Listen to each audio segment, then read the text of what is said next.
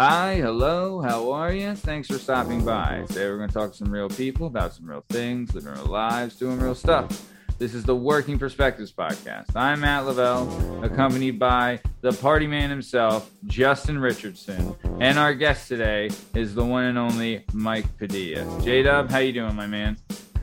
Good, how you doing? What's up? Hey, man, doing good. Excited for today, man. It's going to be a good one. Me too, yo.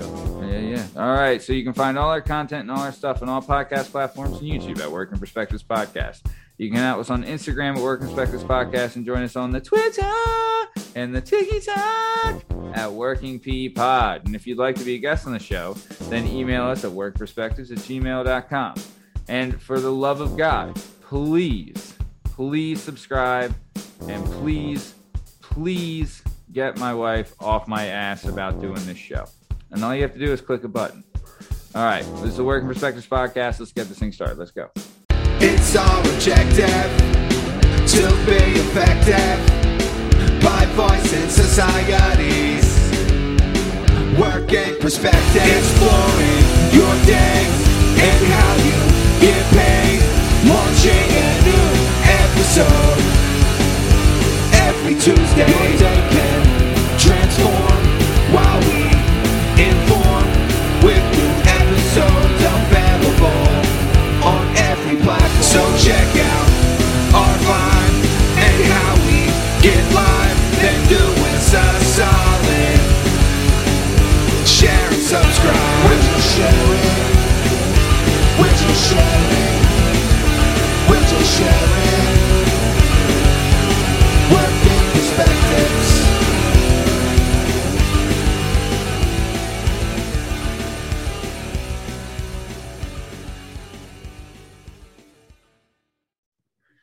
All right. So, Jalen Dub. Today we got a special one. It's rare we get an athlete of such high caliber on the show, but we have a superstar in our midst today, my man. Yeah. It is. Oh yeah, dude. It's when you become a professional at anything, right? It means like it didn't happen overnight, Like I didn't become the world's third best podcaster in the blink of an eye. You know what I'm saying? It takes time and dedication, and I didn't win this show just to not be the third best podcaster. You know what I mean? Yeah. So when we have when we have someone who's dedicated that much time to something and like who's really committed to a craft, and I want to get the story behind it, but I also want to see like how it's affected and changed their life. And in this case, it was instrumental to creating the person we have on the show today. Yeah, this is exciting. I'm excited about the fight life. It's an interesting. It's a hard road traveled. Amen, brother. Amen. Mike would sometimes. we'll get into it on the show, but I'm guilty of it myself. But there's times in the fight life is hard enough as it is, but there's times when it's even harder when you show up to a weigh-in and you're overweight. It is dude. I'll tell you, there is nothing fucking worse than thinking you're on, like dead on, and you come in and it's like a pound or a half a pound, and you're like, you haven't eaten in days, you're fucking like dead tired, you probably worked the day before. Yeah, that'll just rip the hair off your balls if you had any. You know what I'm saying? Your scales off like at home, like or you're walking in heavy, and you have to you can't just not show up because you're heavy. A lot of the time, so you could say that the scale's heavy at home, but you're fucking lying. You're lying to yourself and you're lying to everybody else. You're over. You're like, don't get it twisted. There is time, like our coach Rich Lotta, he would always tell you try to be like a half pound under because scales are different. They are. Yeah. Right. But it's rare. It's a 2 pound swing. You know what I mean? Right. Like if the scale's off by 2 pounds, then everyone's like, well, what the fuck is this? You know what I mean? So it's, but no, Mike's a real good dude. And I'll tell you this, when you're like in the trenches, and when I started at Hensler Gray Speed Academy 14 years ago, and Mike had already been there for a long time, right? So Mike had been there for a couple of years before I even got there. So when I started there, I would help him out with his fight camps, and like it was like a team fight camp, and me and Big Pete would jump in on him and stuff. And Mike was there. I told this story on the show before. but Mike was there, and I think he might have been the next one up, where I was sparring with this guy, right? And he's a prison guard at Graterford, right? His name was Joe, and he was like 6'3", like a solid 250, like 250, 260, and he was training for a heavyweight fight. And this guy was like pretty freaking jacked, right? Pretty good. And the first round, like the way they would set it up is there would be stations, right? So like in the boxing ring was me, and then there'd be like a station where you have to work off the cage, which would be with like Doug Steiner. Then there would be like a wrestling station, which would be with Pete. Then there'd be a Brazilian Jiu-Jitsu station, which would be with Rich. Then there'd be another station, which would be a conditioning one. Then there'd be another station where they had like this 160-pound heavy bag that they had taken down from hanging, and you would have to pick it up, sprint across the gym, slam it, pick it up, sprint across the gym, slam it, right? And like that for a whole round, and then you would rotate to the next, whatever it was. Yeah, in line, each one every round. Yeah, correct. So I was the one where I was boxing. So like you would do you would come in, I'd stayed in the ring, and they rotated in with me. So like the first round going through, I had sparred with this Joe guy, and I remember I cleaned him with a hook, like a left hook, right? Like I was like, damn, that was pretty good, right? And I know he felt it, right? So then when he came back around, he fucking remembered that, and he remembered it pretty fucking good, right? So, dude, I was like, he had me because he would pressure because he was a bigger guy and he was tough to move. But I would like circle him and move him, right? Like I couldn't go straight at him because he was like, tough to push, right? And like my skill now, like I could do it now, but back then I wasn't at the level I am now, right? Either way, he had me against the ropes, and I threw like this big loopy right hand, and he went under it, and he hit me with a body shot, bro. Let me tell you, old Uncle Matty was not having it, right? Dude, I was, and it's like a couple seconds, I was like, oh boy, all right, time, I think time. I know Padilla was there, but I don't know. He might have been next because they're like, all right, someone get Matt out of the ring and go in there. You know what I mean? And then like, I was back in like a couple rounds later or whatever it was, but I was still like, fuck on me. You know what I mean? Because like I was still kind of new to the gym. So I wanted to like, you want to show your stripes and get your shit in, but it is what it is. It ended up being okay. But so either way, I would know Mike for a number of years. He'd be at the gym. He was one of like, I'll tell you this, like they'll call it like a tough room or like a rough room when you have a lot of high level belt guys in a Brazilian Jiu-Jitsu room and they're going live and stuff like that. Mike was always one of the better ones there, right? If not the best one. He would end up being a full-time instructor at the gym, right? He'd get his black belt. He'd move up the ranks. And like, I'll tell you this, it is not an easy feat to get a black belt. It's like, and they make it not easy because like it takes like years, bro, years of like going 3 times a week, consistently going, consistently improving, consistently like leaving with black eyes. And like, dude, like you're stretched till fucking, till whatever, you know what I mean? Like they beat you to hell. And they do it like intentionally, because they're not just handing them out. Correct. It has to hold water, right? Like the belt has to mean something, right? So Mike would end up getting his black belt then, and then saw like the potential because he would do privates and he would run kids classes and he would do different things where he saw the potential of like, I could grow this and like, I could build a clientele. And he eventually ended up opening up his own space. And then we'll have a link for the website and an address of Mike's gym where you can go see it in the link of this episode. So I highly recommend you check it out, especially if you're interested in getting in Brazilian Jiu-Jitsu, which, dude, so I remember here's the thing, right? And we've talked about it on this show. And I remember when we had Amber on the show, Amber Lotta, Rich Lotta's daughter, we had talked about the possibility, like, because karate, right? If people, especially in like the fighting world, karate isn't ultra respected. You know what I mean? No, like, it's not really. Dude, yeah, like there's not too many Tiger Schulman's guys winning UFC champions. You know what I mean? It's just, and it's what it is. But the thing is, because the market got oversaturated with dojos and like, the Karate Kid and Ninja Turtles and all this shit, right? So it's like, you know, people like they thought karate was good, but, you know, then wrestling is like, you know, come on, karate, get your shit together.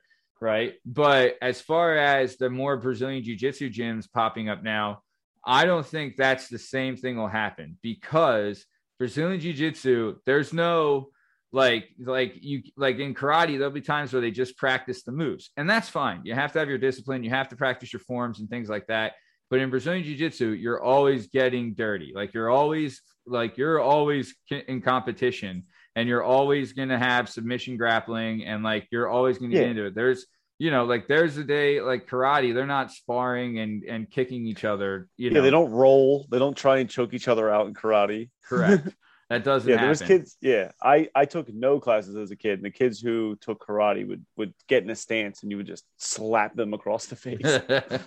Dude. If you, I mean, I'm in the strong belief, and I think Mike will agree with me, is that wrestling transcends everything. I think wrestling is number one. Right. Yeah. So if I ever saw a Karate Kid, you know, I'm like, come on, motherfucker. Yeah, but if you see a kid with those weird, ugly ears, like the ears, Mike will show you exactly what those ears look like. Stay away from those ears. My brother was a wrestler. I never wrestled, but he would come home and just be like, "This is what I learned today," and it was a nightmare. I remember I wrestled with your brother for a short time. It wasn't fun at all. No, his favorite wrestler was Dan Severn at the time. And Dan Severn was like a UFC champ, known for like, he was like a badass wrestler, tough guy.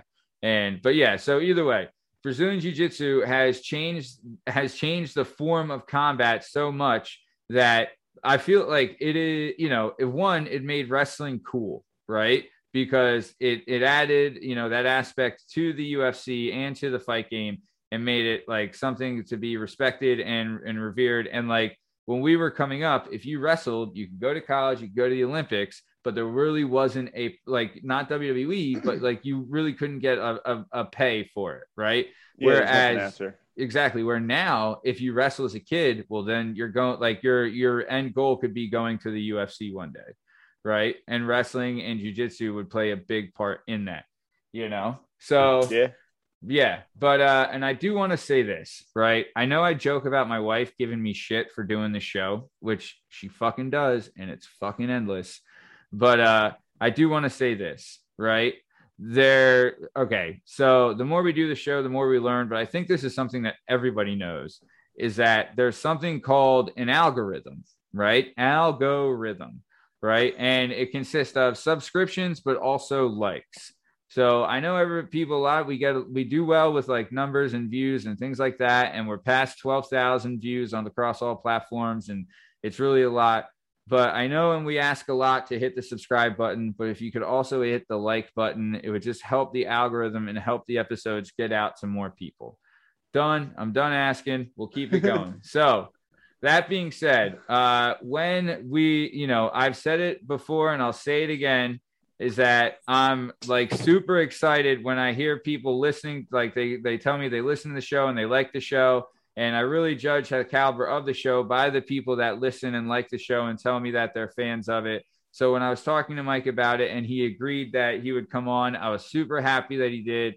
And I'm super happy to see all his success and so proud of him, man. Cause you know, when you take a chance on yourself, man, it takes a lot. You feel like you have to get over a lot of stuff.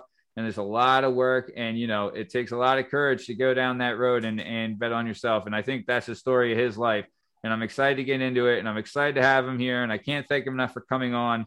But Mike, before we get started, I would just like to ask, have you seen the movie Bohemian Rhapsody? And if yes, what'd you think of that piece of shit movie? Negative. You've not seen it? Never seen it. Don't. That's not something I would see. Watch. Yeah. And you know what? And you shouldn't. All right. Yeah. So, is it not a musical? I mean, no. It's not. No. They like there is singing in it, but it's not like, you know how musicals they sing like every word. He's the kind of guy. If it's not a war movie, they're all musicals, Theo. No, I'm a superhero movie. What's that? A musical? I'm all about the superheroes. Dude. Musical, negative.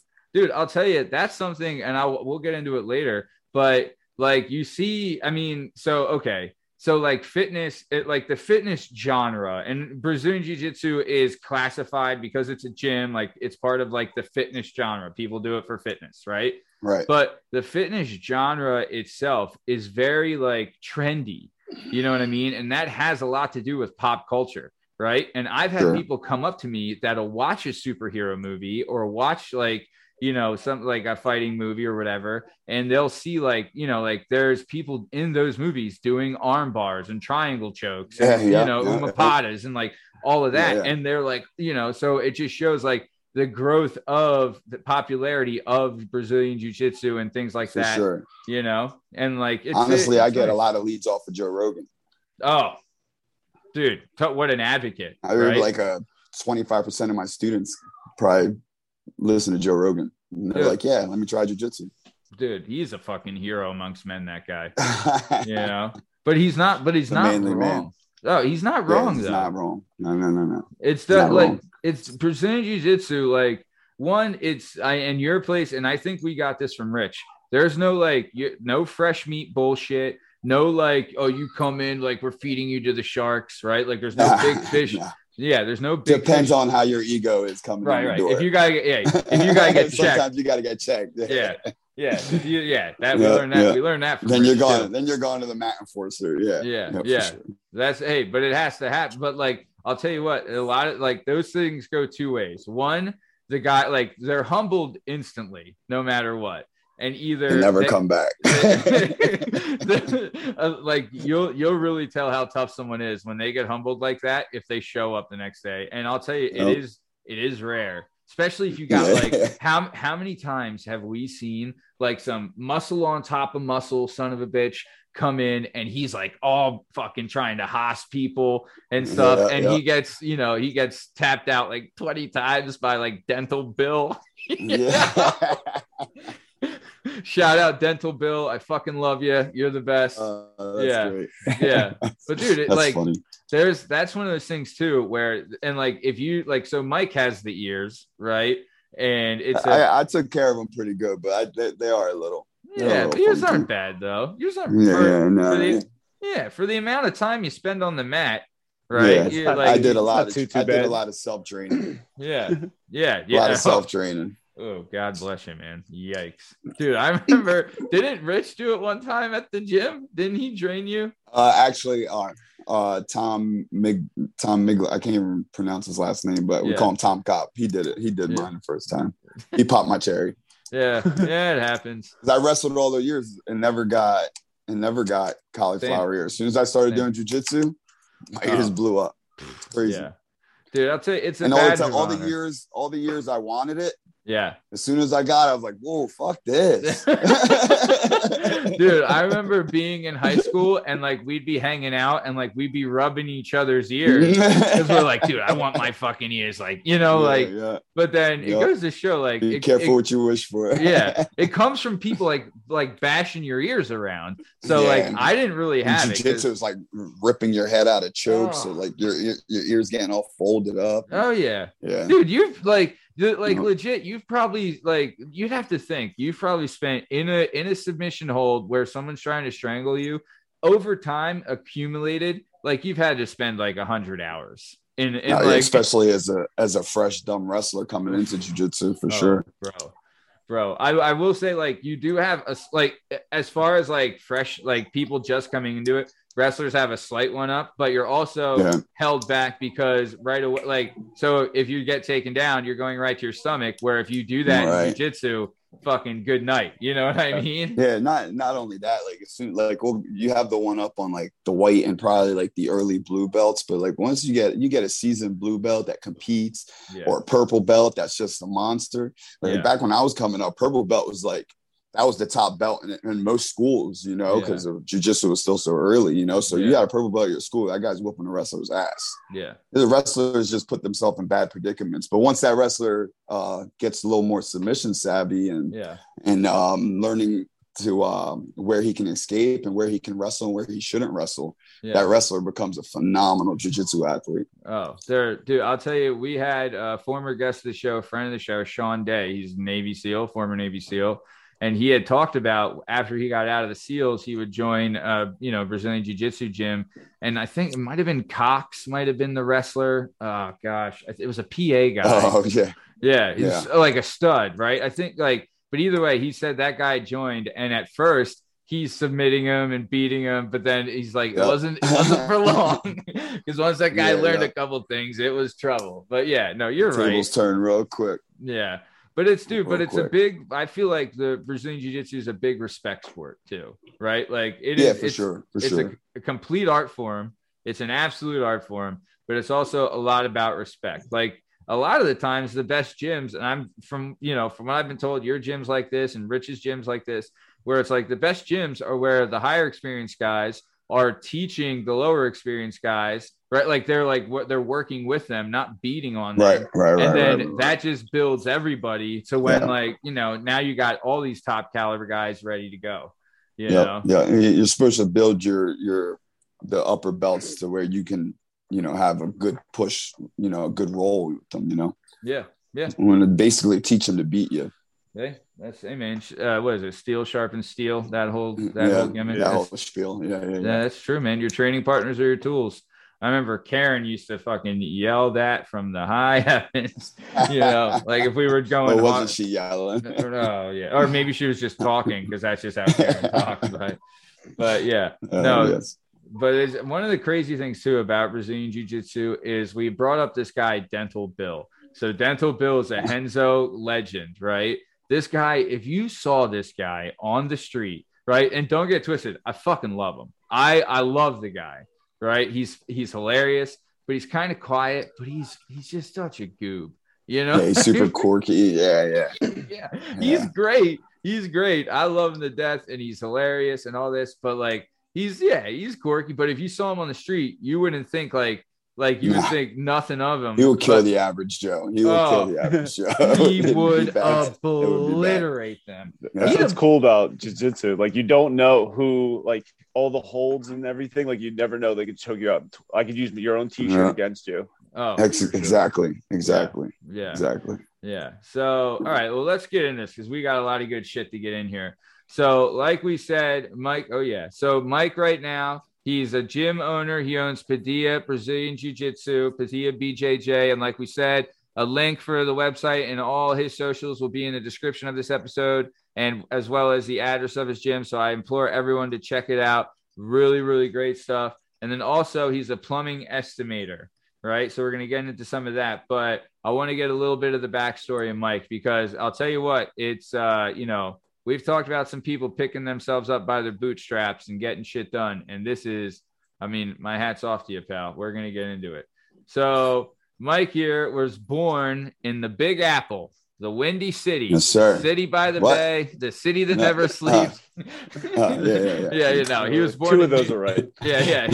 He was born in New York City. Right. Yes, and sir. You would live in public housing until the age of 13. Is that right? In New York City? 13. Yeah. Yep. The summer going into 7th grade. So whatever age that is, 12, 13. Right. We're all listening to, a Ghetto Superstar on the radio. And we all got I remember, I think it was the answers came out or the questions might've come out that year. And no. An underrated sneaker in that period. It was the Jerry Stackhouse 2s. Phenomenal. Feelers. Okay, I'm more like the Grant. I feel like that was more like the Grant Hill. Oh, era. The Grant Hill Feelers. Oh, yeah, baby. Game changer. Game changer. Yeah. Right? Dude, Feeler didn't have many good shoes, but those Hills were dope. Dude, they had because Iverson didn't come till we were in high school. Well, maybe like 97, right? I think the question 96, 97. How old are you? He was. I'm 36. Same. Oh, so I'm 39. I'll be 39 in January. So maybe, so that's why I'm wondering. Yeah, I got a couple years on. All right. Yeah. Okay, makes sense now. Okay, I thought we were closer than that. Oh, I'm old, bro. Hey, man, old and beautiful. Dude, we're all fucking old, brother. Not all of us are beautiful, baby. but no, dude, I'll tell you. So speaking of Feelers, they had Stephon Marbury's, right? They had Grant Hills and they had Jerry Stackhouses. If you look up the Jerry Stackhouse Feelers, I had them in 3 different colors and they were fucking flyer than fly. Big fan. But yeah, so yes, sir. Yeah, big so shout out Felis, want to sponsor the show, let me know.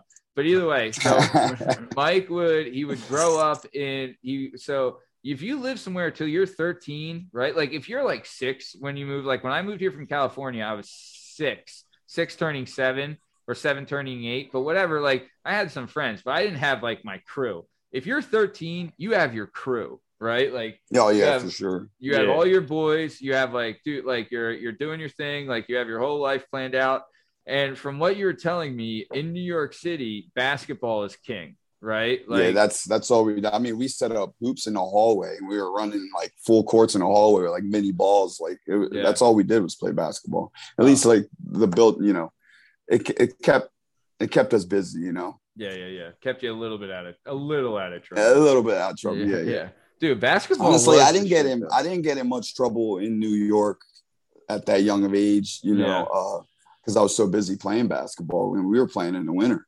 Yeah. We didn't care, Yeah. Shovel off the court. And we started at an early age because like I remember I was like 5 years old, walking to kindergarten by myself in the projects. And the school I went to, like the school sat right behind the projects I lived in. The projects I lived in were like 20 or 30 buildings that were like 20 feet high, and oh geez. And the environment was a little rough, but but for some reason back then kids were safe to walk the streets at 5 years old. But I had my key around my neck and everything to get in the building in my apartment. And so you meet friends early, like not just in school, but like going out. I mean, my grandmother probably didn't let me go to the park by myself till I was like 10 or something like that. But I had all the guys that I grew up in the building with. We would just go play ball all day, every day. Yeah, I feel like that was like. So like that's something that I've never like I have like the block neighborhood buddies, right? But like like the building buddies is a thing that I feel like that's like an inner city, big city thing. Where it's like you're friends with all like the boys in your building are like the boys that you would know on your block, right? Yeah, for sure. Yeah, for sure. Nice, man. So okay. I even had my first best friend who lived on the same floor as me. Nice. I lived with my grandmother because like through elementary school, because my father and mother, they had like problem with drugs, so like they couldn't really do anything with me. They couldn't support me or anything. Yeah. So my grandmother and my aunt took charge, and so my friend, anytime I would get bullied, my grandmother would put me in a hallway to spar my friend to fight, and I didn't want to fight at all. My buddy would just beat the shit out of me for like 20 minutes. So I said, "All right, stop." Yeah, it's a different breed out there. Yeah. So, dude, I'll tell you what, that's just good fucking parenting, right? Like, dude, like I remember, like we would box all the time when I was a kid. Like my dad boxed, so like he would like kind of supervise us, but he'd really just be like, put these on. He'd put like a little Vaseline on us so we didn't get cut, and he just like let us. My grandmother didn't have no Vaseline. Oh, but like I think kids need that. Like you need to get punched in the face. Oh, I was terrified to fight. I was terrified. I was getting chased left and right. Yeah. But she would just make me just stare that back down, and dude, dude, I'll tell you, that's what molds you. You got to be able to She's a no nonsense lady. She's 79 right now and still works a full-time job. She's like 4'3". She don't put up with nothing. She don't pull nuts. Smokes like 2 packs of cigarettes a day. Yeah. I was like, listen, don't stop working and don't stop smoking because that'll be the day. Oh yeah. Dude, what a your body's gonna be like, what? Yeah. What's her name? Is it like it's like Nilda. Nilda Cartagena. Do you call her like Nona or something? I just call her grandma. Yeah, I just call her grandma. Yeah. Nice, man. That's awesome. Hey, shout out grandma. What a badass. Was your grandma born here or did she immigrate? Nah, she was born in Puerto Rico, and she probably moved here around, I don't know, her 20s or something like that. What a fucking badass. She's fucking smoking heaters and smoking cigs, going to work, making little kids have like little kid cockfights in the middle of the hallway. What a badass, right? So like, true. Just like the chickens used to do it. Yeah. This is great. She's like, I'm not raising no pussy. That's what she used to say to me. I'm not raising no fucking pussy. You better get out there. You better get out there and fight. Oh, that's fucking great. That's a great, like, I mean, like, one, you're fighting another kid like your age. So it's not like she was putting you out there against a grown man, you know, like, fuck dude. Yeah. Dude, that's great. Good for her. That's great parenting as far as I'm concerned. It's funny. Yeah. Plus you're a boy too. Like that has, if you're a man, that's just something that has to happen. You got to get used to it. Yeah. There was no man there to show me like a dad or, you know, anything. Yeah. So she took the reins, you know. Hey dude, I'll tell you. She actually got all my work. If I would have to pinpoint where my work ethic comes from, it's definitely probably from my grandmother. Dude, 100%. Shout out, man. She's fucking, that's a great 100%. Lady, dude. You're a lucky guy. She's been at the same job for probably all her life, 50 something, 60 years working in a hospital. What? It's crazy. Really? Yeah. Jesus. Mm-hmm. Working in the kitchen in the hospital. Still hasn't got COVID. Dude, she's probably the cure. Look at, you know what I mean? We gotta get her ass on 2 the packs show. Of Winston's a day. Bro. Winston's. Dude, Winston's is like, that's the old person's fucking smokes, man. They love some Winston's. Bro. You know, the sales of Winston's goes down so much every year. There are no new Winston cigarette smokers, but there are less and less Winston cigarette smokers every year. Yeah, for sure. Yeah, the ones that are committed. They're true originals, though. Yeah. If you smoke Winston's, you've been smoking them for 40 years plus. Yeah. You still have your pack from World War II that they were giving out. But nice. All right, so let's keep it moving. So you lived in New York City till you were 13. Then you moved from New York City, right? And you transferred to so my mother you left New York City, went to Quakertown. So go ahead. How did that happen? So my mother, you know, she would always leave me, you know, telling me she's going to do this and do that, get better, take me back, you know, throughout the years of me growing up. Yeah. Ended up just waiting by the phone most of the time. Yeah. But this time she had found a church in Philly. And she was a born again Christian, yada, yada, yada. And so she said she got her shit together. And, you know, all I ever wanted was my mom. Right. So I convinced my aunt and my grandmother to let me go. Yeah. It was hard, but a lot of tears. Yeah. But they decided to let me go. So they had to go to court, sign me back over to my mom. So we go to Philly. No, sorry.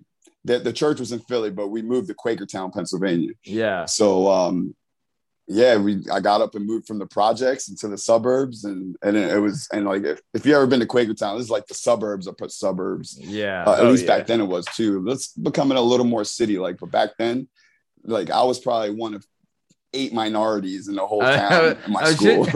I was just gonna say, Quakertown is known. I mean, it's known for a lot of things, but. Yeah, it's you were definitely one of the few, I would say there. But I mean, nothing against Quakertown. It's just it's not a lie. That's the truth. It's just how it was, right? Yeah. We all know it. Yeah. Yeah.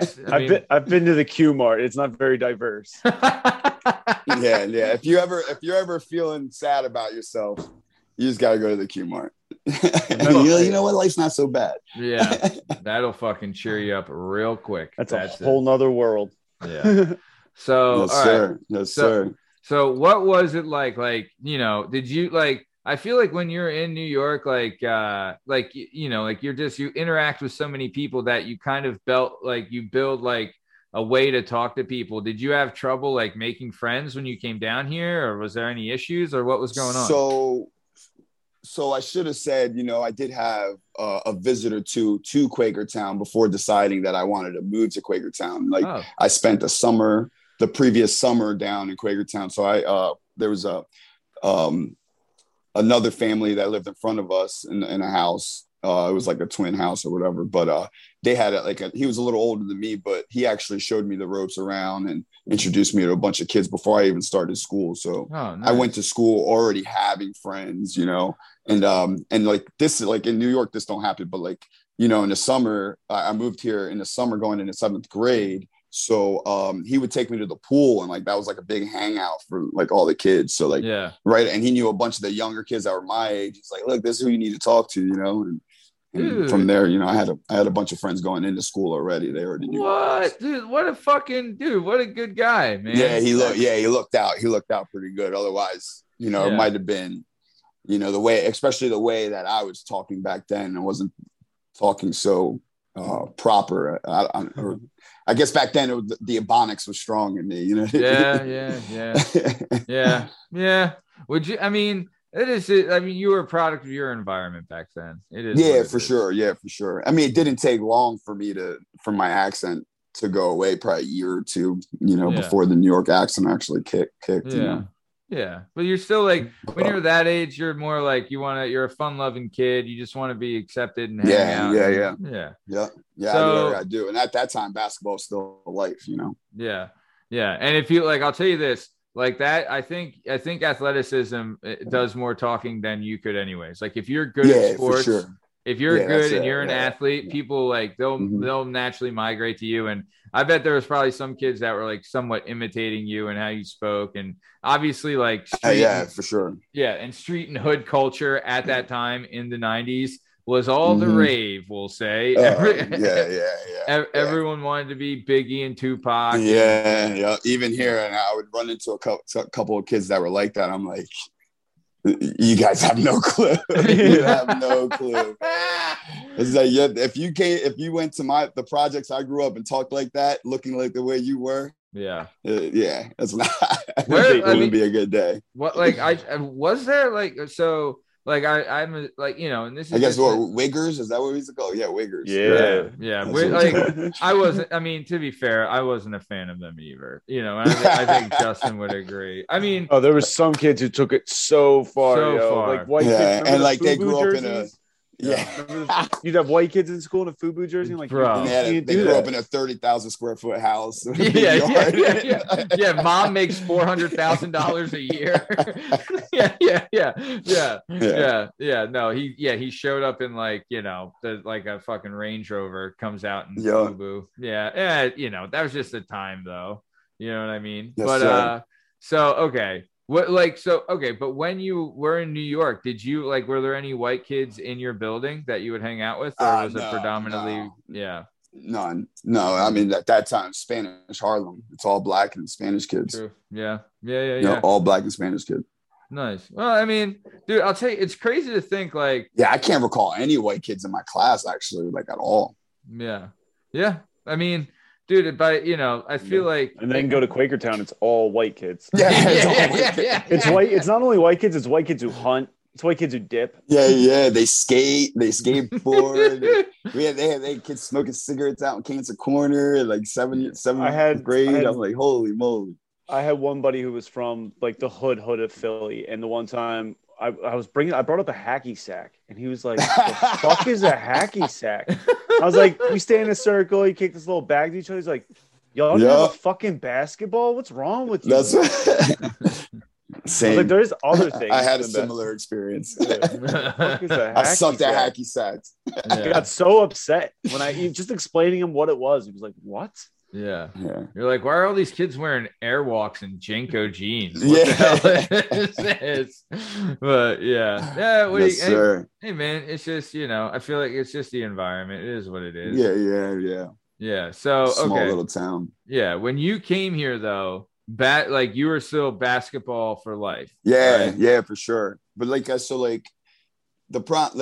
never really got to play any organized basketball because. I considered myself like good. Like, so when I played with everybody that played organized basketball, and I played with them out on at a playground in the street, like I was better than all of them. Yeah. But they all came up through the AAUs, and, so like, there's a lot of like politics. Nobody, I guess what I'm trying to say is like, no coach was willing to take the time and show me and teach me how they already had their like set five. From like sixth grade, and that was the set five going up to 12th grade. Yeah. You know what I mean? So like it was super politicky, and that happened all the way up until high school. So like, I think 8th grade, I didn't play any sports in 7th grade. So and then in 8th grade, I decided to wrestle for some reason. I think a friend of mine was wrestling, and I wrestled. I did okay. I didn't know what I was doing, but like they showed me a couple moves. I did all right. Yeah, you're athletic. But, and then that was it. Yeah. Then freshman year, I didn't play any sports. There was no time to play sports that year. Yeah. But then, okay. So then what year did you go out for basketball and get cut? Was that 10th grade? Yeah. So so backtrack. Okay. Going into high school, my freshman year, my stepfather, he was into drugs a little bit and always had relapse problems. And,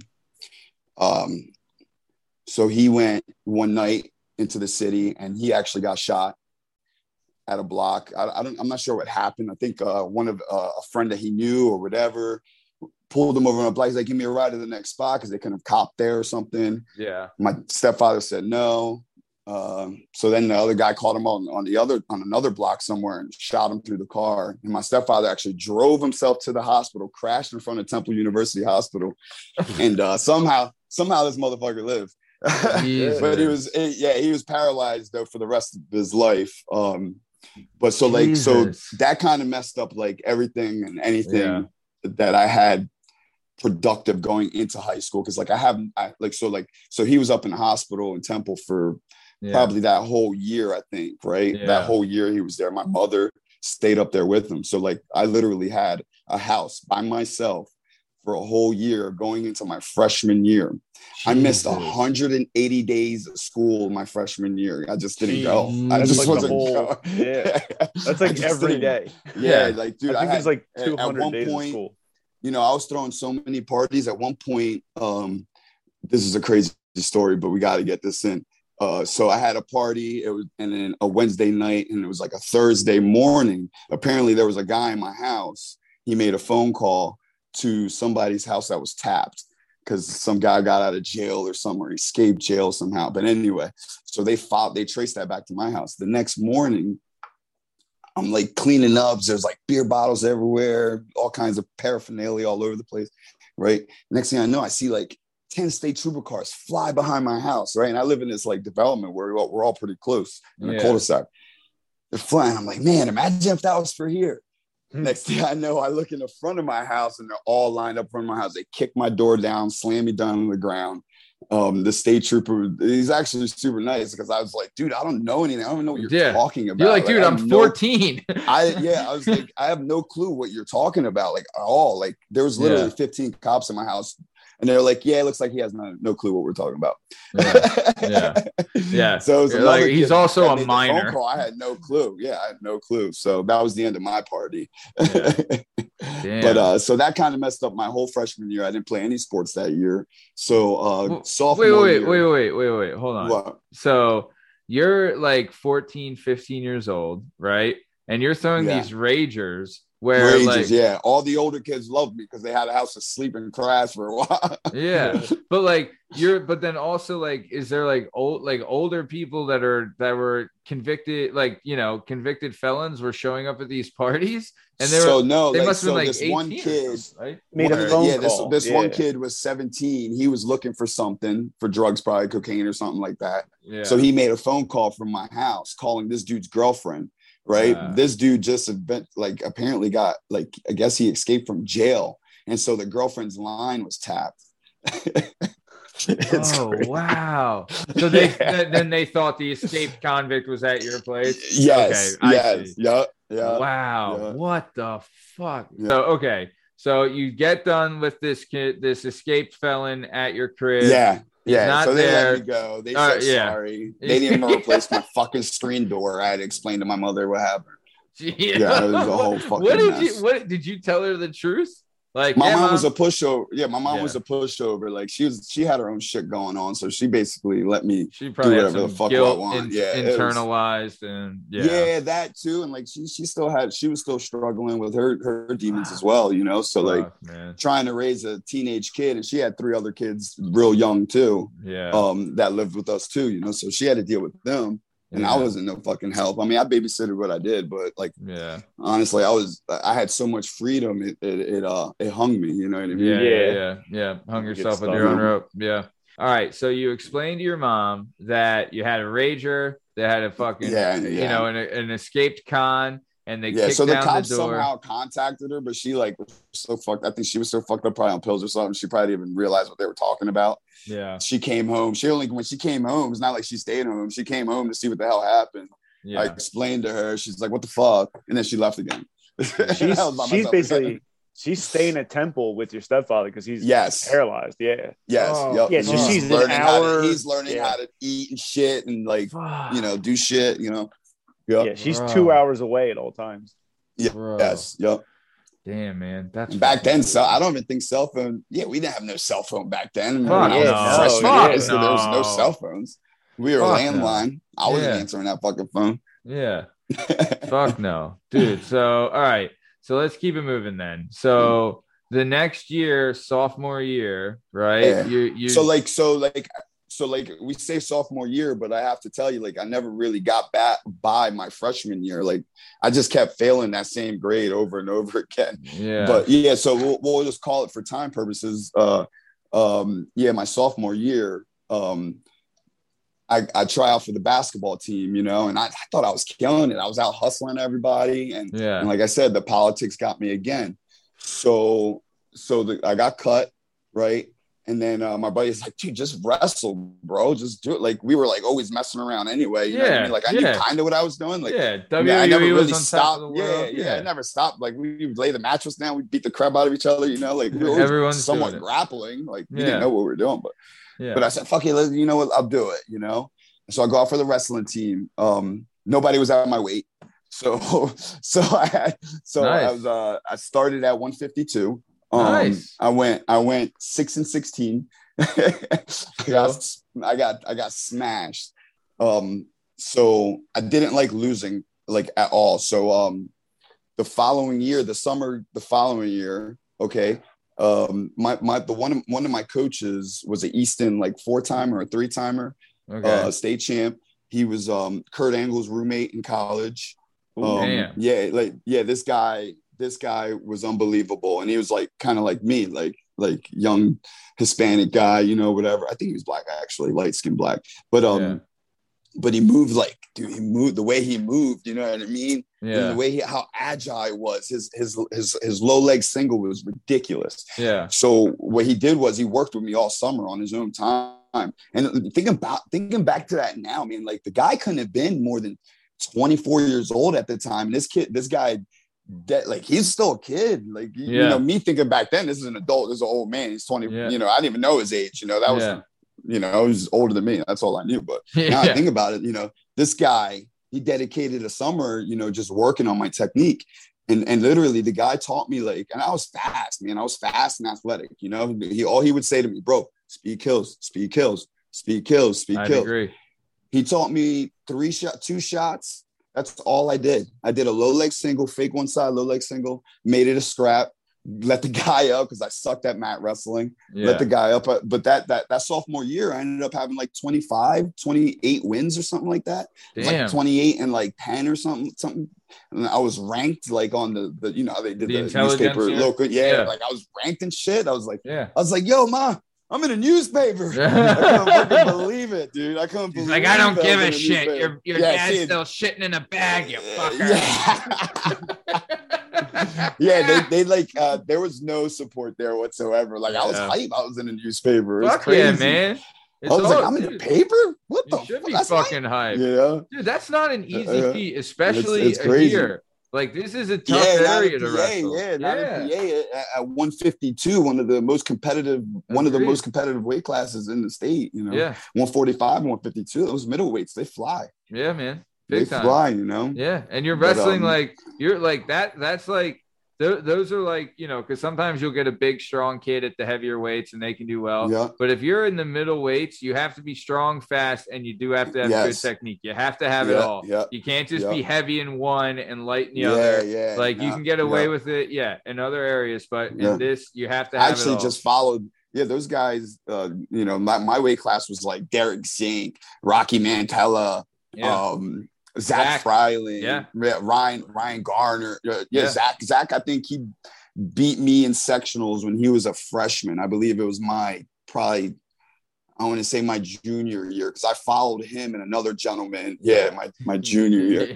I followed him and another gentleman. It might have been Ryan Garner. I don't remember, but I followed him through to regionals. I followed, and then I got I got spanked pretty good at regionals. Hey man, still making it to regionals. But, dude, it's a tough. Dude, it's tough, man. People don't realize like. There's thousands of kids probably that 200 wrestle. takedowns in a season. that's fucking. I mean, that's even more impressive when you were taking them down, letting them up. You know what I mean? Also, when you were speed kills. Also, like what were you doing for conditioning, and what were you doing for just practice? Nothing. Like I was just like our practices, like as you know, North Penn. I mean, wrestling practice when you're a kid, man. There's no. The room's 110 degrees. Yeah. You're getting your rounds. You're drilling for an hour. You're doing your road work. We were meeting at 7:00 in the morning for road work. Yeah. And I was still like partying and doing all kinds of bad shit when I was I was overweight every match. I was overweight, much like my MMA career.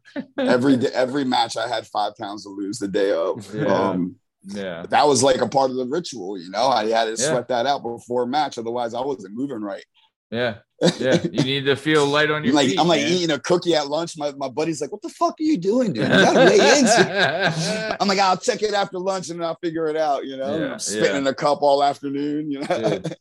Yeah, man. I mean, dude, like also looking back on it, like when we were dude, I was still cutting weight like that in like 2012, right? Like, dude, like plastic suits and not eating and like just the worst. The worst way possible. Nobody was there. We didn't have a nutritionist, we didn't fucking know. Dude, and you're a wrestler, you put the trash bag on, you run. That's what you did. And the people now you got a nutritionist to tell you how to do it easy as fuck. Dude, they're telling you to eat 5 times a day and all, and you're like, well, what the fuck is this? But dude, and your parents don't give a fuck. They're gonna feed you whatever, Yeah, dude. Plus, too, like the people that were in charge of us at the time are telling us throw the fucking plastics on, go for a run, don't especially my one coach that told me speed kills. It's a Clarion freaking. He was a monster on the mats. He was losing all that weight too the wrong way. Just like it was like the history of the sport just passed down. So all right, so let's keep it going. So honestly, I'll tell you, and I think we said this in our pre-show, is that coach cutting you from the basketball team probably did you the biggest favor in your whole life, right? Even though it was a fucking political bullshit move or whatever, him cutting you, like that saved your life in a sense. And he actually said that. He actually said that to me like a year or two down. Like once I had a winning record, he's like, man, I should have cut you earlier. That's great. Asshole. I'm sure the basketball. I still play ball. I like whenever there was an open room or something like that, I would go in there and just tear those guys up. And I ain't passing shit. Yeah. You can get the fucking rebound, man. Yeah. I saw this thing where Kobe told a story. I forget. I guess Shaq was on the team when he was. I don't know. He was like a rookie or something. I forget who was the center. I don't know if Shaq was there yet, but it could have been. But either way, he's like, they'd go to a huddle and the center was like, hey man, I'm open, pass me the ball. And Kobe's a rookie in the NBA. And Kobe's like, Kobe's like, yeah, all right. They ignored him, right? Yeah. And then the center came back and he's like, dude, I'm open. Like, give me the ball. And Kobe's like, yeah. Then the third time, the center's like, dude, I'm fucking open. What's going on? And Kobe just tells him like, then catch my fucking rebounds then, because I'm not fucking passionate. Yeah. Get the rebound then. Yeah. I was like, fucking, I was like, I fucking love, like, he's like, it is a dick move, but in my mind, I'm like, that's fucking great. That was that mindset. Hey, that's the Mamba, right? That's the Mamba. Yep, that's the Mamba. So, all right. So when did you end up transferring schools? Where did you get the 28 wins at? Which school? Was it Quakertown or Souderton? Yeah, okay. Quakertown. Yeah, Quakertown. So I had two decent seasons at Quakertown, and then so I was sophomore, junior, or whatever. And then were you legit only showing up to school during wrestling season? Yeah, pretty much. Yeah, pretty much. Like I would get my grades up just in time for wrestling season. Yeah. Otherwise, I was ineligible half the time. So, okay, so I lied. So I forgot my first year wrestling was actually my sophomore year, right? That was my shitty year. Okay. Then my junior year, I came back, had 28 wins. Yeah. And that next season, going into that next season, I was getting all kinds of, so at that point, my mom and my stepfather were back in the house. And I was like, once wrestling was over, I was a fucking mess. I was doing anything and everything to try to impress kids that, you know, could give a fuck about me. You know, I was trying to fit in with like all the cool and bad kids, you know? Yeah. So I would try to, you know, one up everybody, you know, like, oh my, he's crazy, right? You know, just a bunch of stupid kid shit, you know? Yeah. I wasted a ton of energy on negative things that time of my age, right? Yeah. So I forget what happened. I had a pit bull. I was supposed to be grounded or something. And this was the summer going into my senior year, but really it was still like my sophomore, freshman year, whatever. Yeah. And supposed to be grounded for some shit I did. And I was like, and I used to do this move where we had basketball courts in my neighborhood. And I'd be like, oh, I'm going to take the dog for a walk. And really, I was getting all my boys together so we can run a couple of full court games real quick. Yeah. And I would just tie my dog up to the fence. My dog was super aggressive. So I would tell everybody, don't fucking go near my dog. Don't touch my dog. He only listens to me as the pit bull. Like I have him trained, you know, he don't like people. Yeah. Everybody knew it. This one random dude comes. He goes to pet my dog. My dog bites him. I'm like, fuck. So I grabbed my dog. I ran home. Dude's looking for my fucking house, whatever. Found my house. He's knocking on the door. My mom answers. You know, he tells her what happened, whatever, right? So my mother comes over and starts to lecture me and shit. I'm like, now you're gonna lecture me? Now you want to lecture me. You let me do what the fuck I want all the time. Now you want to lecture me. So I freaked out, right? And then I was like, you know what? I'm out of here. And I was 17, I think 16 or 17. And so I left. I just left. And I left. Yeah. So I was staying with some friend's house going into that whole summer. I stayed with a couple friends' house. Their parents kept me off the street. Yeah. And so school starts up, Quakertown, you know. My parents are still trying to get me back in the house. I was getting in trouble. So the principal's like, listen, like if this keeps up, you know, we're going to have to get the authorities involved because like you're living there, you're over here, you're not emancipated, blah, blah, blah. And I said, emancipate, what's that mean? He told me what that meant. So eventually I ended up getting emancipated. When I was 17 years old, I got emancipated. So I didn't have to go back to my parents' house. So I got emancipated, right? And this chick I was dating at the time, her parents took me in. Okay, they lived in Satterton. They took me in. God bless them. Me and the girl were going. We weren't going anywhere. But like at the time, you know, you think you are. You know, 16, 17. You're like, that's the one. No, I wasn't. The parents like they better marry this fucking. Right. So the mother, she was literally my guardian angel. She fed me, she clothed me, she made sure, you know, I was good and taken care of, you know. Yeah. So Satterton, that's a good fucking the plan, woman, the plan was for me to transfer to Satterton once everything went through, but Satterton was like, we've had problems with emancipated kids. So I needed somebody to sign like an affidavit for me and saying they would take responsibility for me. So the lady actually ended up doing that. She would sign the affidavit, so she was in charge of me, right? Yeah. Oh, that's cool. Was she like, so I had like similar situations where I would like rebel against authority figures that were fucking assholes, right? And like, they're like, I'm an asshole. like I was an asshole too. Man. But they were also fucking assholes. But if someone was nice and like genuinely caring, I'd do whatever the fuck they asked. Yeah, right? For sure. Is that kind of how it was with this lady? So like a lot of times, she definitely would. She was always like, she was my biggest. She came like me and the girl dated that good season of wrestling I had. Yeah, we dated through there, and that lady was at every one of my wrestling match. Everyone. She brought me food to that wrestling match. They're like, "What the fuck is going on?" This lady, you know. But she literally treated me like I was her son. She never had a kid, like a son, so I was her son. So she took care of me. Okay, so you're living with this lady, or you're living with this family. Yeah, taking care of me. You know, they enrolled me into Satterton right before, like a month or two before wrestling starts. This old head there his name was Stan Smith. He's a great coach. You know, he didn't like knuckleheads, which I was. I kind of came in being a regional qualifier, thinking that you're hot shit. Yeah, thinking that, my spot was there for me. He made me wrestle off against 4 people that had they had no business being on the same mat as me. Like I smoked him during the wrestle off, but he wanted to do it just to show me he's the boss. I kind of thought my shit didn't stink. You know what I mean? So he put me through the ringer. We kind of butt heads. At that time in my life,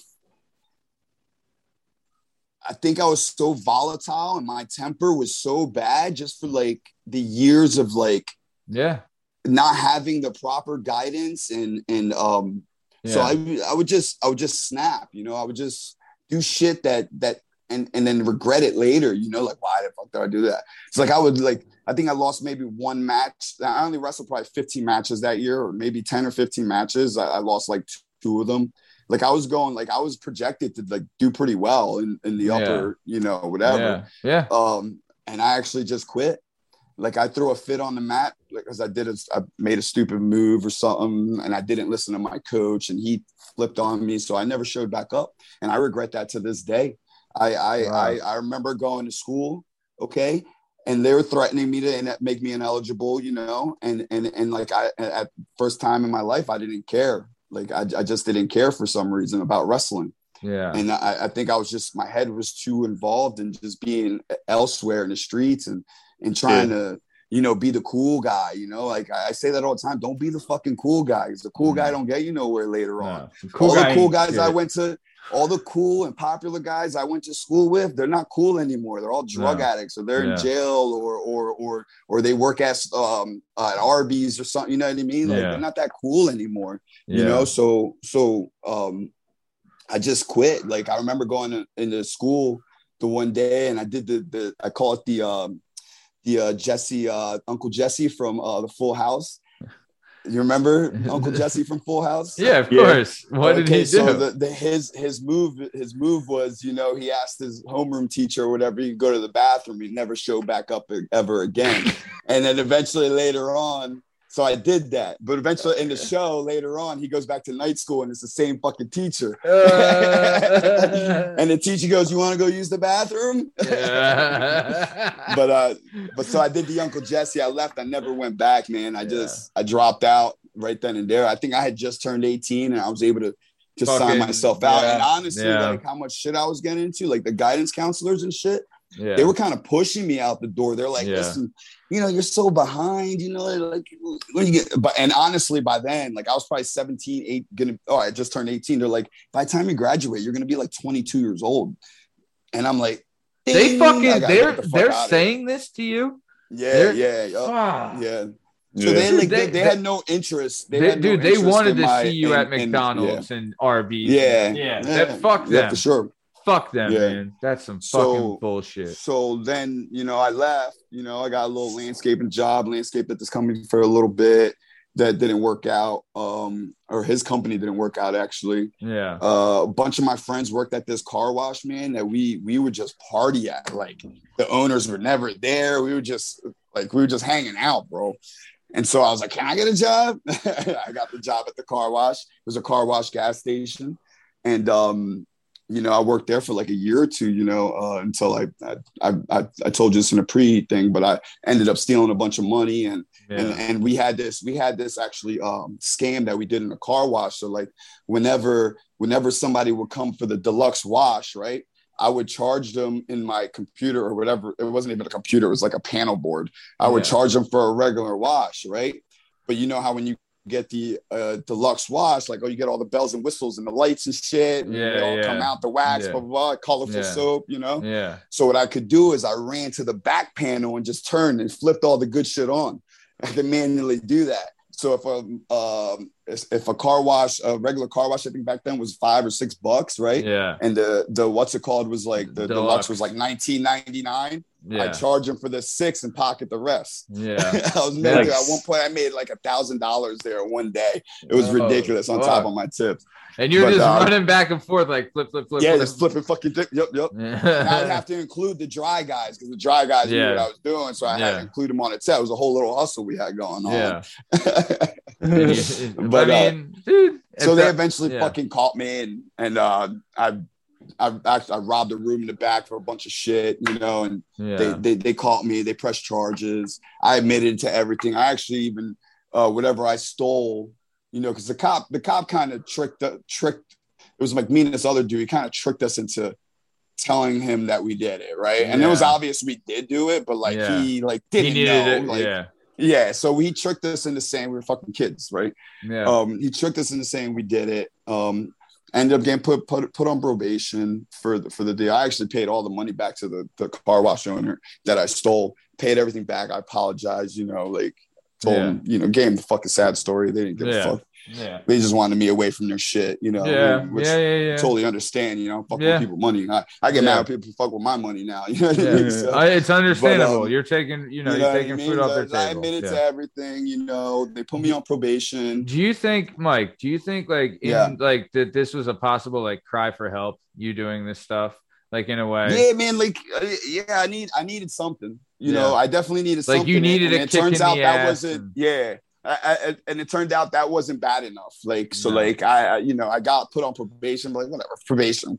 Fuck you know, I didn't have to report, you know, like to nobody and stuff. And like eventually I like maybe a year or two down the road, I eventually violated probation multiple times, and I was like on the run out of like I just didn't go to I had a bunch of bench warrants out for my arrest that I didn't know about, whatever.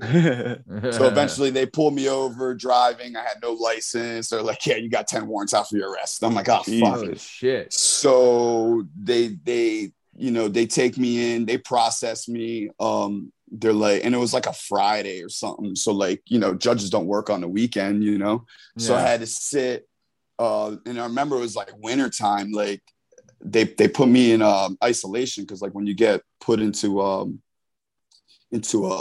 county prison, you know, you have to be in isolation for certain to make sure you don't have like a sickness or something, you know, whatever. So I was in isolation for 24 hours. I remember I had the worst chapped lip ever. Like every time I spoke, I was just pouring blood out of my mouth. It was so cold in the winter at that time. But, you know, I had no chapstick. I had to wait till like 3 days later to somebody put money on my commissary so I could get some fucking chapstick. Imagine my lips out by then, dude. So I looked like a crackhead. That's what I looked like. I was smoking crack. But so I did like 2 or 3 weeks in there until like as soon as the judge saw me, he read through what I was on for, how many years I've done. He's like, this is stupid.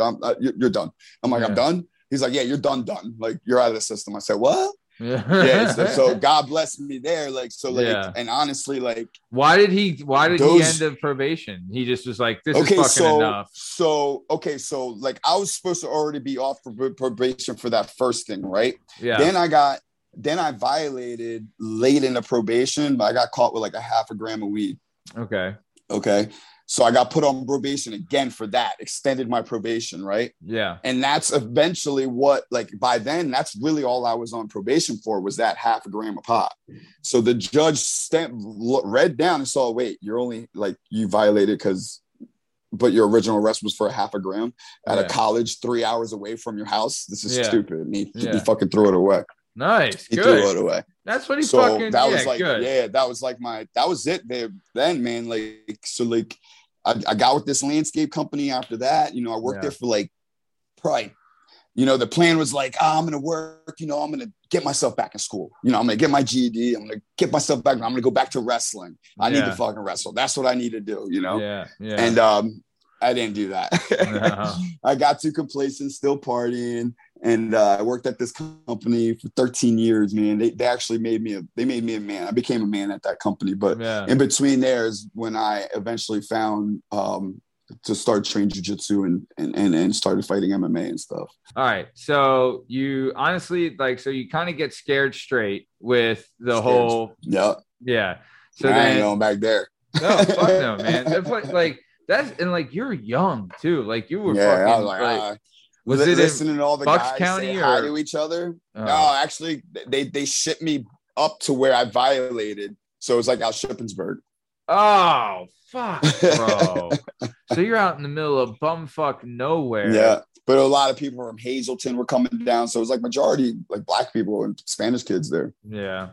And they all knew each other by first name.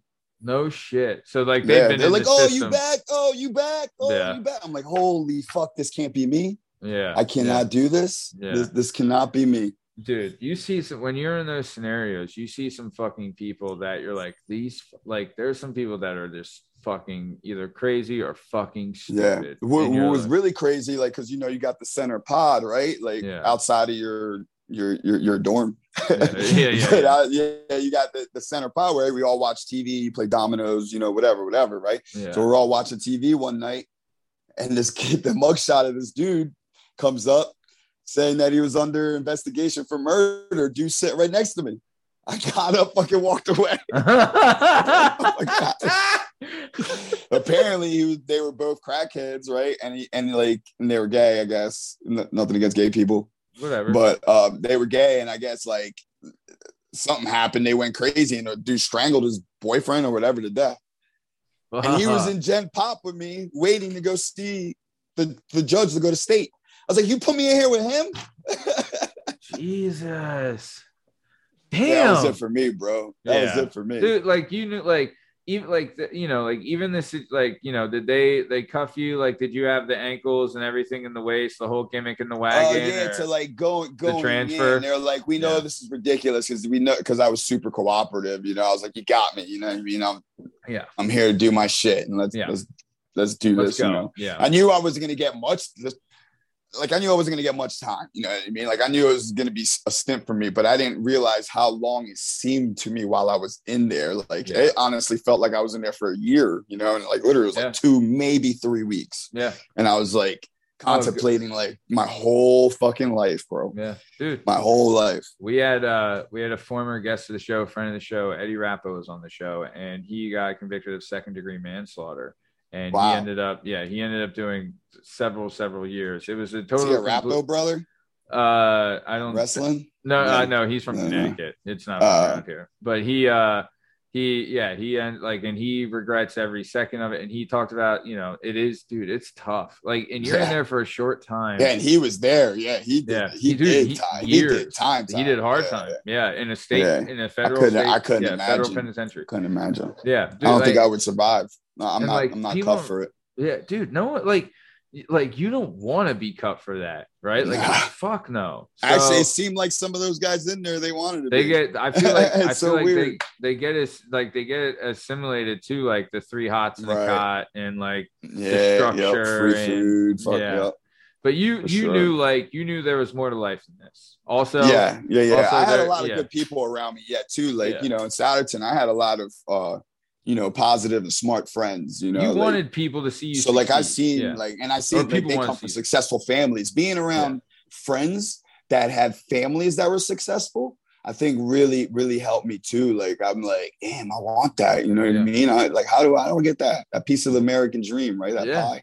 Yeah, is what they call it, the American pie. Dude, hell fuck yeah. The American dream, brother. Yeah. The American dream. I needed a piece of that. We all want it, man. And you fucking honestly, everyone deserves it. Everyone deserves to get a shot at that. And I firmly believe that. So all right, so let's keep it going. So you're doing the so you fucked up. You do your bid, you get out, right? And you're like, look, I'm gonna do my job and put my head down, work, because I'll tell you this, I bet there was times where like you wanted to fuck off, but then you remember like what the inside of that cell smells like, you're like, I never broke the law again after that. I was like, I can't do this, I got with that landscape company, they took care of me. My boss at this landscape company, after I worked with him for a company, he actually fronted me all the money. I think I needed like $6,000 or $7,000 and to get my license back. And he fronted me all the money to get it back. And I was grateful for him there. But I was like one of his first 4 employees. Yeah. And I helped him grow that company to probably 60 employees before I ended up getting the opportunity to go into plumbing. Nice. All right. Well, that just shows your work ethic and your dedication and your willingness to be like a better person too. Yeah. I was still grateful. Doing stupid shit and drinking and stuff like that. But like he was dealing with a 21-year-old. Like I was 21 at the time, 22. Yeah. He had to deal with me. Like I didn't actually calm down until I turned 25, 26 era. That's when I walked into Hatfield Athletic Club and signed the paper to fucking do jiu-jitsu. So let's talk about that then. So, you know, wrestling is something I feel that never leaves you. There's the saying wrestling's training for the rest of your life. And like, you do get the itch, right? Of like, I still was wrestling throughout the years because my little brother came up through the Quakertown program. Yeah, shout out your little brother. Still hop in, Edwin Gonzalez. Yeah. So I was popping in and out of the Quakertown. Like the coach still loves me, so he would let me in the room, you know, on the DL and let me work with the kids. Nice. So and he would say, it's funny, this coach actually, the reason why I left landscaping because of this coach. We were cutting, like we took care of the property at Quakertown. Okay. He saw me cutting the fucking grass and he said, Mike, I told you this would happen. He looked me dead in my eyes. This is Kurt Handel from Quakertown, the head coach of Quakertown. I remember this he looked at me and said, I told you this would happen if you keep doing what the fuck you were doing. Didn't I? And I literally, when he said this to me, I started crying. Yeah. I walked away. I had goosebumps and I said, something's got to change. Yeah. Something's got to change. I can't be landscaping for the rest of my fucking life making, I was making decent money, but I was working 80 hours a week. Yeah. Making $20 an hour. I was burned out. Yeah. I was burned out, and then, the opportunity came. I got a job with the Worth and Company, plumbing company. Yeah. Became a mechanic there. Now I'm in the office, living the dream. So let's get into that. Let's get into like some of your, so you were at, let's do the jiu-jitsu. We'll do some jiu-jitsu, then we'll get into the plumbing, and then we'll get into the gym now. So you go to Rich's, right? And like we alluded to earlier, when you go in there, even if you have some wrestling background, that might give you a little bit, but it give you a little way, but it don't give you a long way. It was a bad day for me, actually. I went in there, like I kicked a couple of adults' asses, right? Yeah. But they were like newer people, and it was like an open mat I showed up for. Yeah. And then they're like, oh, yo, roll with this kid. There's this little corny little kid, little white kid, Avery? 17, maybe 16 years old. No, Avery was probably 12 at the time. Okay. But it was Sean Fisher. Okay. And this kid beat the piss out of me. I was 25. I think I might have been even 26. Yeah. This kid beat the piss out. He tapped me probably 10 times in a round. Wow. I said, this is for me. I said, I was like, sign me up. Yeah. Like, I need to learn that shit. That shit's cool. Yeah. Because we were all UFC fans at that time. You know what I mean? We were UFC fans. I was like, let me learn this shit. Yeah. Let me learn it. But and like from then on. Like you saw, like, do you think like, and I see this a lot where it's like the challenge got you, right? Where like, you're not like, you can't take being humbled like that. Like you need to like, no, dude, I'm the same way. It's hard, I'm the same way. Yeah. Fuck yeah. Right. You need it. Like they say, leave the ego at the door, but I think you need some ego. Agreed. I think you need a little ego to compete. You need some fucking dog. You need some fucking dog in you to want to do that. I agree. Yeah. And like, so you went in and you saw this kid did this to you. And so and like, this as an instructor, and I, this is what I think is that eventually, like you start in the classes and do all that stuff, and you learn and grow until eventually you're becoming the instructor. Then that's almost as harder because then you become what everyone strives to be. Right. Yeah. Right. Then you have to learn how to translate what you know. And that's probably one of the most difficult things, but actually the most rewarding things in jiu-jitsu is when you can actually show somebody something step by step, tell them why this happens, tell them when this is going to happen, tell them this guy's going to do this because I've done this a million times and they've done this almost every time, But you give them the why, right? And then they take off and you watch them do it and you're like, shit, I did that. Yeah. Damn, I'm good. Dude, the teaching is very rewarding. Like also like jiu-jitsu is forever evolving, right? Like it's crazy and it's getting crazier, man. These kids are getting crazy out here. They're doing all kinds of crazy shit. Like imagine like when we were wrestling as opposed to wrestling now. It's almost like it's a totally different sport where it's like so much more high pace. These guys funk and the way they fight out of takedowns. I would have gave up a million takedowns by that time. Dude. The way these guys fight takedowns to the last second. Yeah. They're like in full splits, fighting a takedown. I'm like, how the fuck? Yeah. Dude, just getting a takedown now is like evolution is phenomenal. Yeah. That's why I still compete, to preach what I teach, dude, you need some just competition. Keep evolving. Just keep evolving. Yeah. It keeps you straight too. You know what I mean? Like you need a little, Dude, so you go to the gym, right? You're starting at the gym. How long were you at the gym before you're like, all right, I want to take a fight? Actually, so I did a tournament, a jiu-jitsu tournament, and I did well in it. I took second or third or something. Okay. And it was within the first 2 or 3 months, and then Rich right away was like, "You want to fight? Because like your wrestling is like what is going to win you your fights." And at that time, like striking, you know, the amateur circuit favored the heavier grappler back then. You know, you weren't allowed to strike on the ground. You know, there was no head kicks. You know, there's no knees to the face. There's no elbows. You know, you just get punched. You know, but if you're a good wrestler and learn to clinch, you know, drag them to the mat, you know, you win. You know, it was very easy. Just wrestle fuck them the whole time. Yeah. So he had me fighting within the first 5 months of training jiu-jitsu and MMA. You know, I kind of wish I didn't fight at all, and if I did fight, I kind of wish I waited till I was a high level purple belt or brown belt. I wish I waited to then, because then I might have been. I wasn't. Well, not only that, at the time I wasn't as mature as I was until I was a purple or brown belt. You know, like in the fighting and jiu-jitsu world, like and like in life, I wasn't mature at all. You know, I'm still partying. You know, we'd be going to fights. You know, I'm 6 pounds underweight. I got to weigh in 3 hours. I fucking kill it. I make the weight. I go eat a fucking cheesesteak on the boardwalk outside of the Tropicana, and then I go fight and shit the bed. I'll win rounds 1 and 2. Shit the bed 3. dude. How many times has it been like? I completely agree with you, because dude, I remember packing I remember the one fight we had in Jersey. I ate a whole box of Crustables after weighing, and I think you said something like, "Dude, that's a fucking mistake." And I was like, "Well, it's a mistake I'm making." Me telling you it's a mistake while I'm running fucking back and forth trying to lose 5 pounds. But which you would make, by the way. Yeah, I did. You did make it within an hour. Yeah. I mean, but we were luckily it was 105 that day. Yeah. Oh, dude, that was But no, but it's the thing is and I remember being like, dude, I'm just like fucking lethargic. Like you had no snap. Yeah, you don't move. Yeah, you don't move. Yeah. I had snap because I probably had some kind of coffee or something in the first round or two, and then all of a sudden, adrenaline dump. Big time, bro. Adrenaline dump. Then this fucking guy looks like a rock star. After I mauled him for 2 rounds. Yeah, I remember that. That's how it goes. You win and you learn, I guess. Yeah, it's all. But that was part of like you're saying, you needed maturity to do that.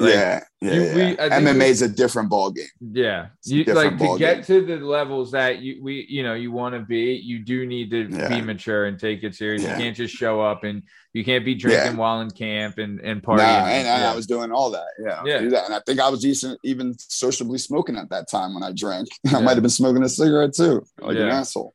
Yeah, who knows? I remember I would miss training sessions sometimes too. And then you had the hound dog on you. God, it would oh bro, if you didn't show up, I did it one time and I'm like, Jesus, Karen, please, don't send anyone to my house. Sorry, I won't do it again. Do it again. And then it happened.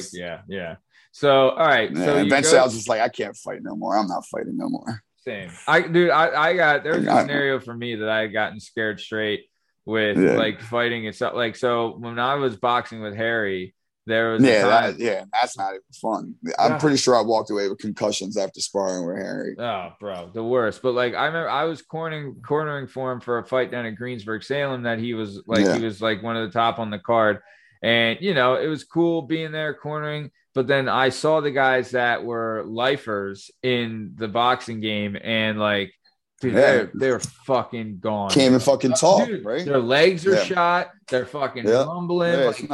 They're done. And I saw that, and I was like, it's not for me.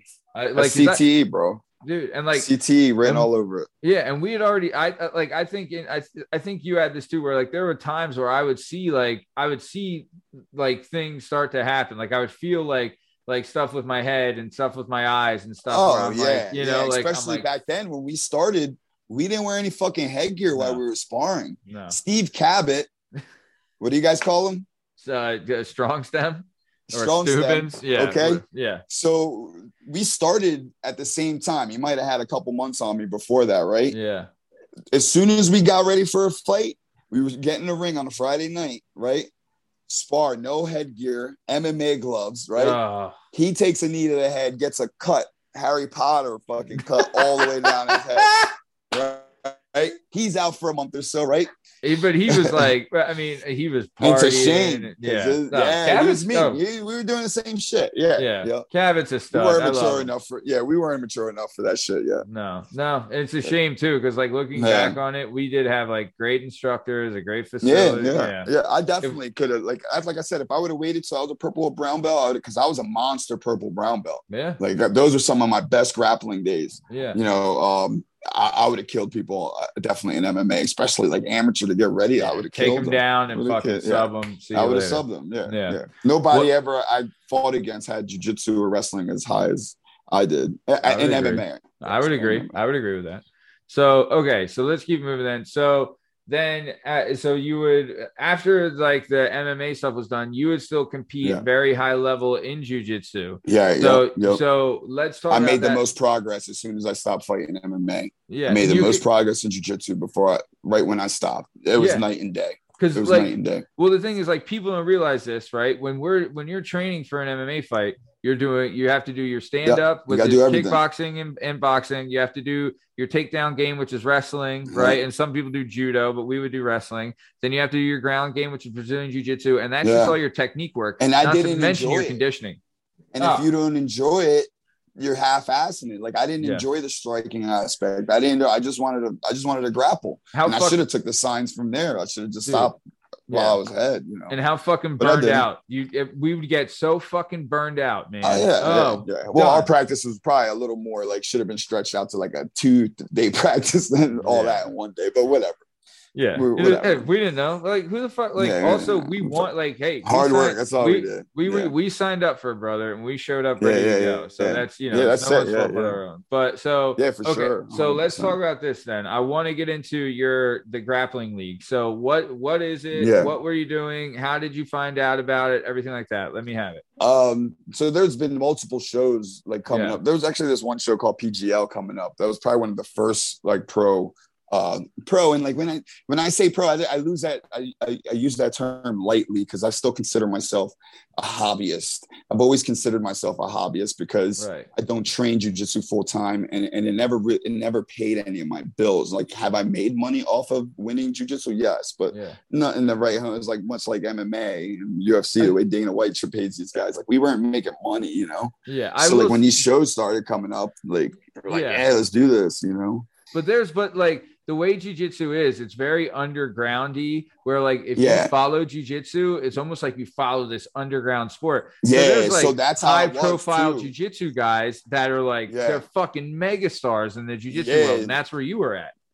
You know? So if there was like a listing, okay, I don't want to confuse the listeners, because like, mind you, like, I trained and competed against some of the best guys in the world. Okay. Like, I didn't always win, like, and I probably won more in the room than I did out there, but like, who knows what happened out in the like a live situation, like a real, a match or whatever. But like, I was still working, you know, early in my jiu-jitsu career, I was landscaping still. So like, I was still working 60 or 70 hours weeks and going to get my training in and training maybe 3 to 4 days a week, and still coming up close to these guys that train full time. Like, but I still never considered myself a professional, you know, even though I was on a professional events for sure. But like, it all started with this one little promotion called the Professional Grappling League. They and people don't give this league enough credit as they do, because they like literally had the idea. They just didn't have the funds. They didn't have, you know, they didn't have anything. You know, they literally were renting high school gyms out. You know, and they made an avenue for us. You know, those guys, like, if you guys are familiar with anybody listening, you know, familiar with guys like Gary Tone and Gordon Ryan. Those two names right there are at the top of the food chain right now. And like, we all came up together. You know, those guys. Like, Gary's fighting for the one championship in MMA in Japan. And Gordon, he's arguably pound for pound the best grappler to ever live right now. Like, he's ridiculous. But so that show put everything on. And then all these other shows started coming. Once that show left, you know, all the people with money started getting involved. They're like, they took it and they made their twist, and then Eddie Bravo is a famous jiu-jitsu practitioner. He ended up making the best show called EBI at the time. Okay. And I was fortunate enough, I did really well on the local scene, but I was always the guy that I'll get to the promised land, but then I'll choke, or I was just undertrained and those guys were just way better than me. But I got there, so he invited me out to one of his EBI 3. Don't sell yourself short, bro. You're being modest. To do what you've done, it takes a lot of skill and a lot of work, and you should be very proud of it, man. And there's a reason you fucking have made it there. You know what I mean? I'm lucky enough to get where I've gotten and be a part of the things I've been a part of. With the lack of training that I actually do and have, but I feel like teaching makes me better too, just as much as training the jujitsu, you know what I mean? Yeah. So it's all, and jujitsu is always on my mind. I'm always shitting and YouTubing, it's always on my mind. Of course. So it's a passion. Eddie Bravo dropped these, and then they started giving money. The winners would get $20K, or shows like Fight to Win come around, and you make money on the, your ticket sell as well as winning. Yeah. And these guys are really putting jiu-jitsu on the map. Flow Grappling right now is doing amazing things with these professional shows. Yeah. I'm actually I haven't competed in 2 years, but I'm coming out of retirement in December, and I'm a part of a bracket of some of the top 10, or there's gonna be a couple top 10 guys in this bracket. I got no grand illusions of coming out and stopping the top guys in the fucking world. But if these guys, the fact that you're there, if these guys sleep on me, people know, if you sleep on me, you're gonna have a bad night. You're gonna have a bad night. And I'm coming. These guys, also, they fight. These guys are good. Man. They're young. They're good. But I'm hungry. I want to eat somebody. And I don't think these guys have been I just don't think they've mentally been where I've been. Everybody has their sad story, my mom, my dad, I got issues, blah, blah, blah. But when I compete, people were like, why are you so angry when you compete? I was like, I'm not angry. It's just that it's everything coming out. I'm I don't think you guys understand. When I look across the room, I'm and I see the old me. Right. Yeah. That's what I said. Oh, I'm gonna fuck this guy up. Yeah. That's why I'm so angry, because I feel that's how I picture. I'm the old me's trying to come back. Right. Yeah. The unproductive, the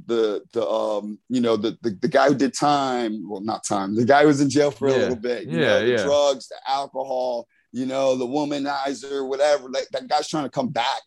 So that's who I'm fighting out there when I go compete. Yeah. And I don't think those guys take their mind into that area, where it's just all passion. I compete with passion. Yeah, that's what I did. They can't do passion. That. They can't do that though. They're just professional grapplers. That's just their job. This is their job, But it's gonna be fun. I'm gonna go out there. I'm gonna fight as hard as I can. Hope maybe I'll knock out a top guy and take his spot on the top ranking. You don't know. Hey. Any given Sunday, dude. Anything can happen out there, bro. That's the truth. So let's keep it going.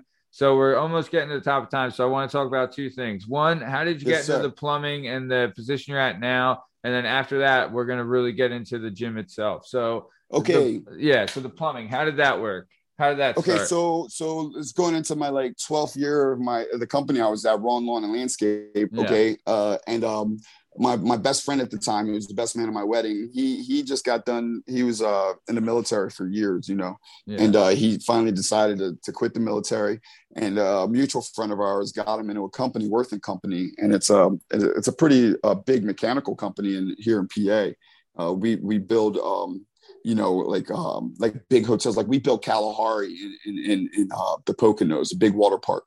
So we built the whole hotel and we did the whole water park. I ran the pipe to the slides, it was crazy shit. Yeah.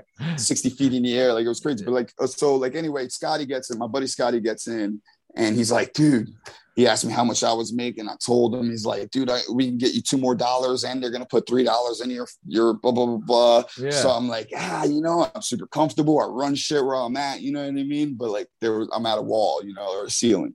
Yeah. So I was like, fuck yeah. I talked to my wife. She's my wife at the time. No, she was not my wife at the time. She was my fiance at the time. Yeah. So this had all happened. We got a house. We got married. I got my black belt, and I got a new job, and I got married all in the same year in 2016. So 2016, I got my black belt, married my wife, got a house. You got a new job. And got a new job, a career. You're a busy motherfucker in 2016. Did you have a kid that year too, or what? No, a year afterwards, we had my son. So, you made a kid that year. Yeah. I think it was actually 2 years, but we made a kid. Yeah. But so you transitioned to this new role. So I'm the bottom of the barrel again. I'm a first year apprenticeship, you know.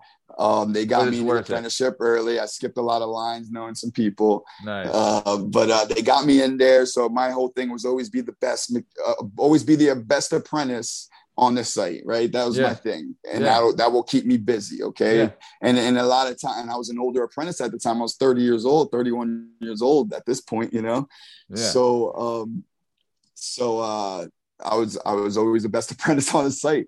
So and you knew you could outwork all of them. Yeah, they couldn't work. Yeah, they were like, man, why you work so hard? I was like, dude, I'm just working regular right now. This is easy work. I landscaped for years. It was way harder. Yeah. But so we're building buildings and shit. I eventually graduated from the apprenticeship 4 years after I started. Worked a couple more years. So when you graduate from your apprenticeship, you become a plumbing mechanic, right? And this is ground up plumbing. This isn't this is construction, like commercial plumbing. This isn't like Roto-Rooter.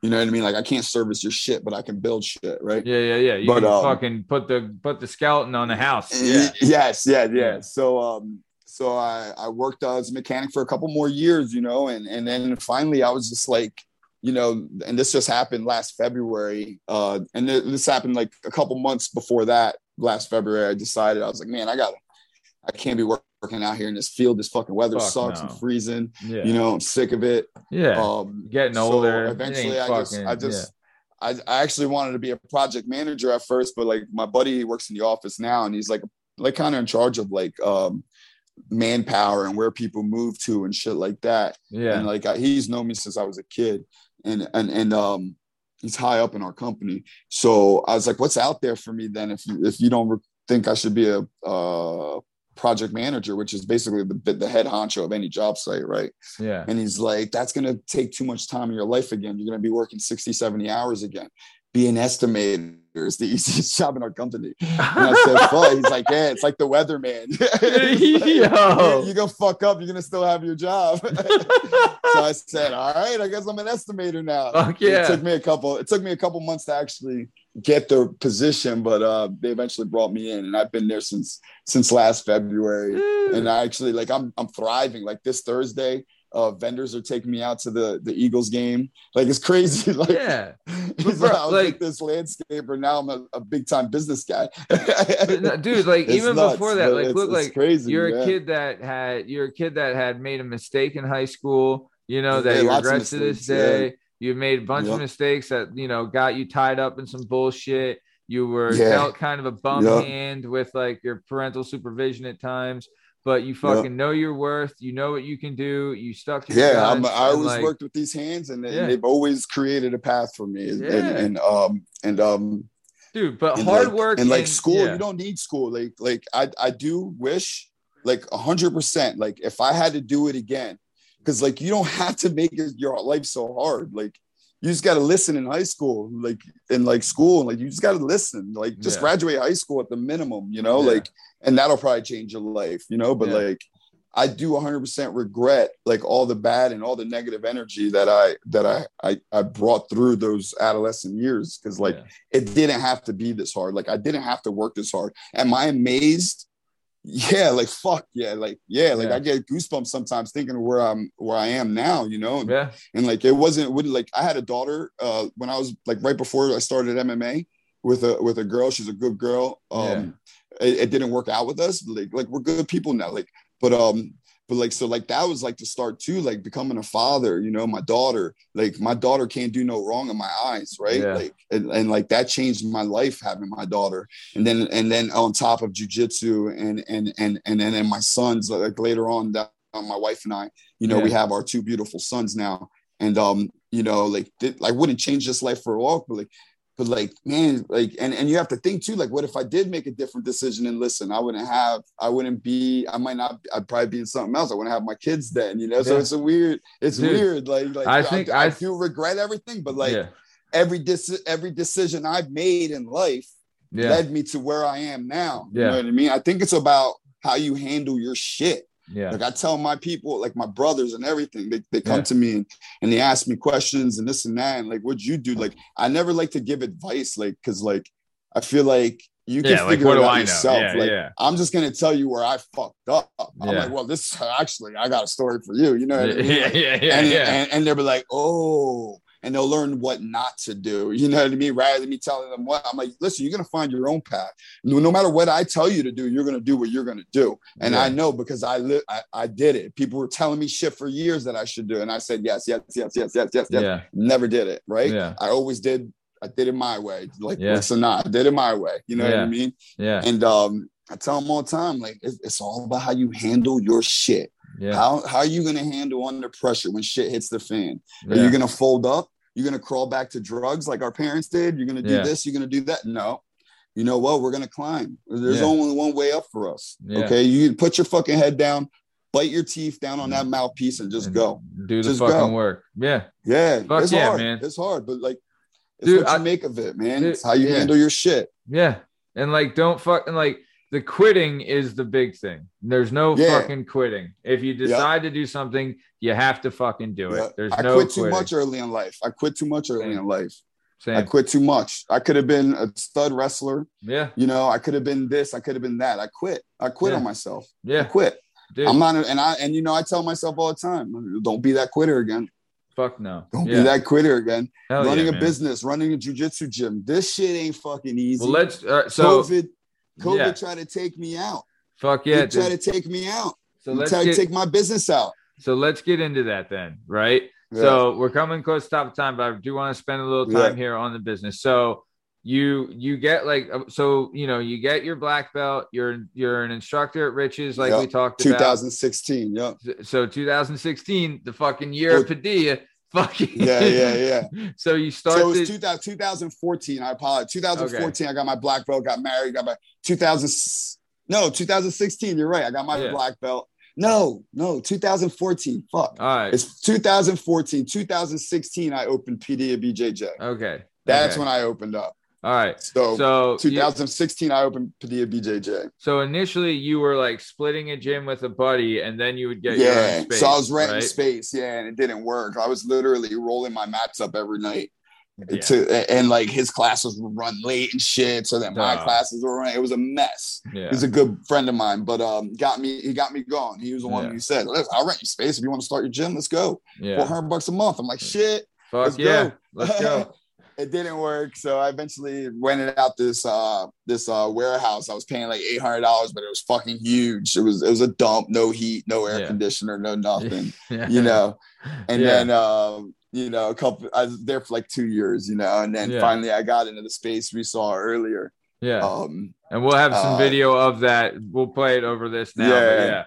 Beautiful space. Beautiful facility, man. You really did so, you know, we came up. Yep. I got 2 bathrooms now. Shit. Air conditioner. Shit. It's crazy. Yeah, it's crazy. You do, I'll tell you, like, it is nice to have that stuff, but sometimes, like, when you want a fucking dog day, I made the most progress. Let's say this: my guys made the most progress in that warehouse, that warehouse section. Yeah, because it was like hot as fuck. When you're there, you're fucking putting in work. We were running competition class. I would run them outside, bring them in. We roll. It was bad. Yeah. And then in the winter, you're freezing. But dude, I'll tell you, gotta roll hard to get hot.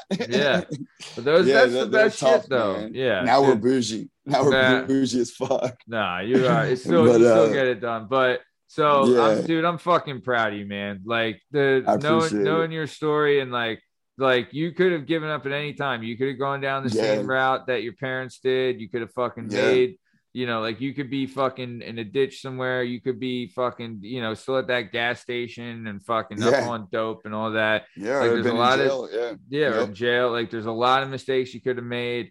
You know, you could have never come from New York and fucking, you know, like that whole shit. Like, who knows where you could have been. If I would have stayed in New York, it would have been bad news for sure. I would have probably been a part of the Latin Kings or the Bloods or some shit. I forget what gang came in after I left, but or maybe they were already there and I was just too young to remember. But like, it got bad for a lot of my friends over there. A lot of them were just shot dead in the projects, you know. And I hear this story, I'm like, fuck. What if I was standing right next to them? That's crazy. Oof. I think about that all the time. Yeah. But I'm here. But you're fucking here. In the Lehigh Valley. You trust your gut. You fucking follow, you know, you knew what you could do. You knew your worth, and you went out and got it, man. And no one gave it to you. You went out and fucking got it, bro. And had some help, but nobody gave it to me. But they gave you help because they knew you were willing to put in the work, man. Yeah, and like, you know, my hat's off to you. That's it takes a lot of courage and a lot of guts to do that. And not a lot of people have that or have the fortitude to continue on that path and go follow through with those goals. And you did it, man. And my hat's off to you. And I'm fucking happy for you, pal. So we're coming to the top of time. Before we got here, I want to say this again. In the description of this episode, we'll have a link to the website for Padilla BJJ. We'll have the address of here. We'll have a link to all the socials in the description of this episode. Make sure you check it out. I've been contacted by people that, like, several people that listen to the show, like, because we'll talk about Renzo's and things like that all the time. Yes, and sir. Like, oh, I want to get in there. I want to see what it's like. And it's been a bunch of people have contacted me, and it's always the case, and you know how it is. But same thing, man. Like, if you want to go to Padilla, any word's good word. Exactly, dude. Like any. Padilla's is just as good, if not better, man. And it's really, really great stuff. Really great rooms. You're going to get a lot of good work there, and I highly recommend it for anybody. So before we get out of here, Mike, is there anything you want to say to the listeners before we take off? Yeah, I'd like to just give a shout out to my wife, you know, because you know, everybody always says, you know, like how crazy it is, how busy I am, but really the hardest worker I know is my wife. She takes care of everything that is outside of my gym, which is everything: the kids, the bills, the house. She works harder than I ever will. So thanks, babe, and I love you. That's great, man. You know, you're absolutely right. None of this will work without, you know, behind every great man is an even better woman, I think. You know, absolutely. You know, like I saw the effect firsthand that she had on you. You know what I mean? Like, she totally changed your life. So big shout out to your wife. That's she literally, she came into my life. Literally, I was sleeping on a futon at a friend's house, and literally I had nothing. She stayed with me, and that was probably 10 to 12 years ago. I had nothing to bring to the table, and somehow she stuck around. Hey, man, you got that, you know, those devil may care attitude and that bad boy good looks. That'll go a long way. Yeah. Nice, man. Awesome. Sure. Well, good. Congratulations. Shout out to her. She's a great woman, and dude, thank her for, you know, for doing being great and being a rider, man. You know, yes, sir. That's it. Love it. So we're going to also have the date for when you're at that competition. Also, my mantra. I love this saying. I learned it off of a guy. He's actually a spin instructor on the Peloton app. Yo, all right, this fucking guy gets me pumped, dude. But he says there's no struggle, or there's no progress without struggle. There's no progress without struggle. Remember that shit. That is the fucking truth, man. Nice. Well, this has been another episode of the Working Perspectives podcast. I'm Matt Lavelle, accompanied by Justin Richardson, and our guest today was the one and only Mike Padilla. You can find all our content and all our stuff on all podcast platforms and YouTube at Working Perspectives Podcast. You can hang out with us on Instagram at Working Perspectives Podcast, and join us on the Twitter and the TikTok at Working P Pod. If you'd like to be a guest on the show, email us at workperspectives@gmail.com. please subscribe so my wife stops giving me shit. And for the fucking algorithm, hit the like button so we can get more people on us. All right? Thanks for listening. Stick around for the ad read. Thanks. See you.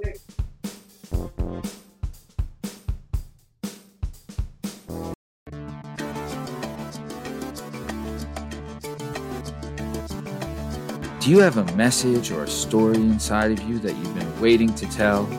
Have you always dreamed of writing a book, but are intimidated by the complexities of the book publishing world? Perhaps you want to use a book to launch your public speaking or consulting career. If so, please reach out to Scott and Bell Publishing, located right here in beautiful Philadelphia, Pennsylvania.